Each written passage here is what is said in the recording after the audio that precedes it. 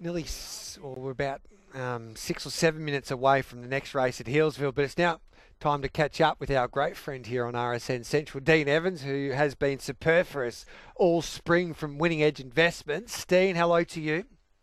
Hi Gareth, how you going? Good, thanks, mate. Another really exciting weekend of racing, and we're going to concentrate on the new race there in Sydney tomorrow, the invitation for the mares, and we might go through runner by runner. And Ronnie Duffy just before gave Madame Rouge a good push, says it's the perfect Chris Waller preparation for her. She's at $26. Do you share his optimism here? Yeah, I think she's a big price. She was a Group 2 winner over the 1,400 metres. She did run second, beating her nose in the Stradbroke. And she didn't get much clear running room when she was a close sixth in the Golden Pendant last start. I think she's primed for this. And I think the key to this race is that it's going to be on what I think is a really dry track, which is what Madame Rouge loves. I think it's at $26. I see her as a winning chance. All right, then. So that's a good push for her there and the invitation. What about the stablemate Nudge? She's second up and she's around $12. Yeah, she's a Group 3 winner and a Group 1 place mare. She was a pretty good run first up at Caulfield over 1,200. She was a close third, and she may have won if she didn't sort of get shunted off the track there, running the fourth quickest last 400 metres of the day. She's another horse that I think, if there's enough pace on, she can certainly be a sweeper. It'll probably depend how the track's playing, but I think she's capable of giving it a shake. Do you give Sweet Deal a chance there for Johnny Thompson and Josh Parr? Solid on pacer, seems to run her best races for Nashville Willer, and he's not riding tomorrow. I've sort of left her out of my key numbers. I think there's a few going in better form at the moment. Can Forbidden Love, in a way, find her best form here tomorrow? She's trained by the Freedmans and Rachel King takes the ride.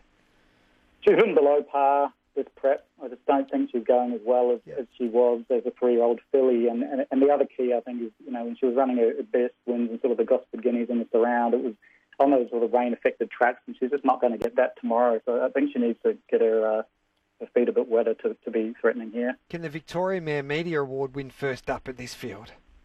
I think it's a tough ask. She maps to be a long way back to her first run of the prep. I think she'll be running on hard, but I don't see her as a winning chance.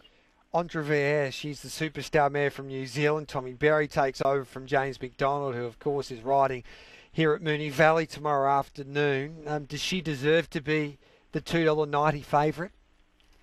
Look, on paper she probably deserves to be favourite with 9 starts to 6 wins and 3 placings. She sort of won the Shirako impressively, and then she was third in the Golden Pendant, and she was in season. I think that the issue I've got with her, she sort of maps again to be a fair way back on this dry track, and something that James McDonald said after both of her runs was that she's crying out for a bit of rain, and given the ground and if the track's firm, it's not ideal for her. So I think at the $3 the way she maps and on a firm track, I have to bet around her. All right then, so we take on the New Zealand mare. We've been waiting for Vangelic since she started with us nearly a month ago, or just over a month ago. It was a long-term bet, a future bet for us. You still confident with her chances? Absolutely, yeah. Yep. The first session we had, she was sort of a $26 chance at the time, and I advised we back her in futures. And look, she's been flying. She won the Golden Pendant really impressively, which I think is sort of a key lead up to this race. And then you can just forget the Silver Eagle. She got chopped out of the race on the turn when the horse broke down, and just put a pen through it. She's either going to lead or sit outside the leader. And on this firm track with Tim Clark riding her in front, I just still think she's going to be very hard to beat. Can Rocker Clock improve enough second up to be competitive here?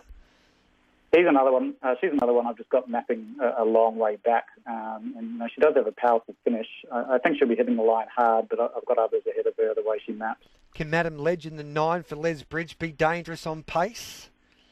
She's been solid this prep. She won the Tibby and was fourth in the Niverson. She sort of maps all right. I see her as one that's sort of going to be there and thereabouts, but I think there's a few others with more class than her in this field. Does Ice Bath need the rain to win, or do you think she can still do it on top of the ground? I think it makes it a lot harder for her on top of the ground. She's only won 1 from 15 on a firm surface, and I just think the way Randwick's been playing, it went from a heavy 9 to a good track last week, and there's been virtually no rain this week. So, Ice Bath would have been a huge chance, even just a soft 5 or a soft 6, but I think the good track's going to make it hard for her to win the race from the barrier. Tricky Girl's a consistent galloper. Yeah, look, I don't mind her. Okay. You know, I think she sort of still last in the wide gate. Neverton first up and flew home for second. She ran the quickest last 800 of the day.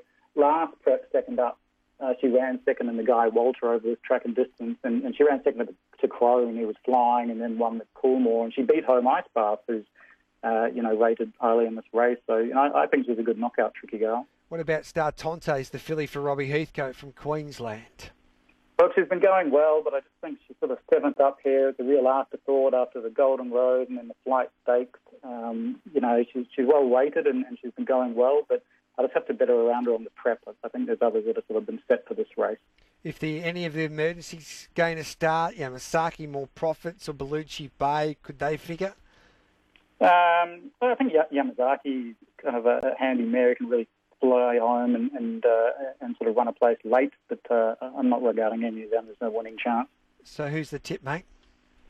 So look, I've got Vangelic on top. Hopefully the listeners took some of those $26 in futures early, and I think the value around them is sort of Madame Rouge, Tricky Gale, and Nudge. All right, who wins the Cox Plate? Look, I quite like State of Rest. I think he won over in America there, just showed a really impressive turn of foot, and that's the same sort of form line that the O'Briens brought Adelaide over with. The sort of $12, I think, is value, and possibly the one who can run down, Zaki, who rates pretty highly. Who wins the Matakato? It's a tricky race. Have to see how the track's playing. If the fence is okay, then I quite like the mare Bella Nipotina. Yep. And if they're swooping, I think there's sort of a bit of value around the likes of Express Pass and Swapstat.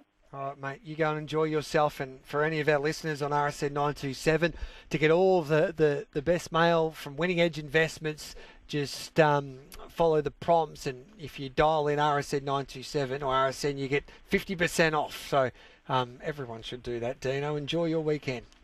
Thank you, Gareth. Have a great weekend. You're a good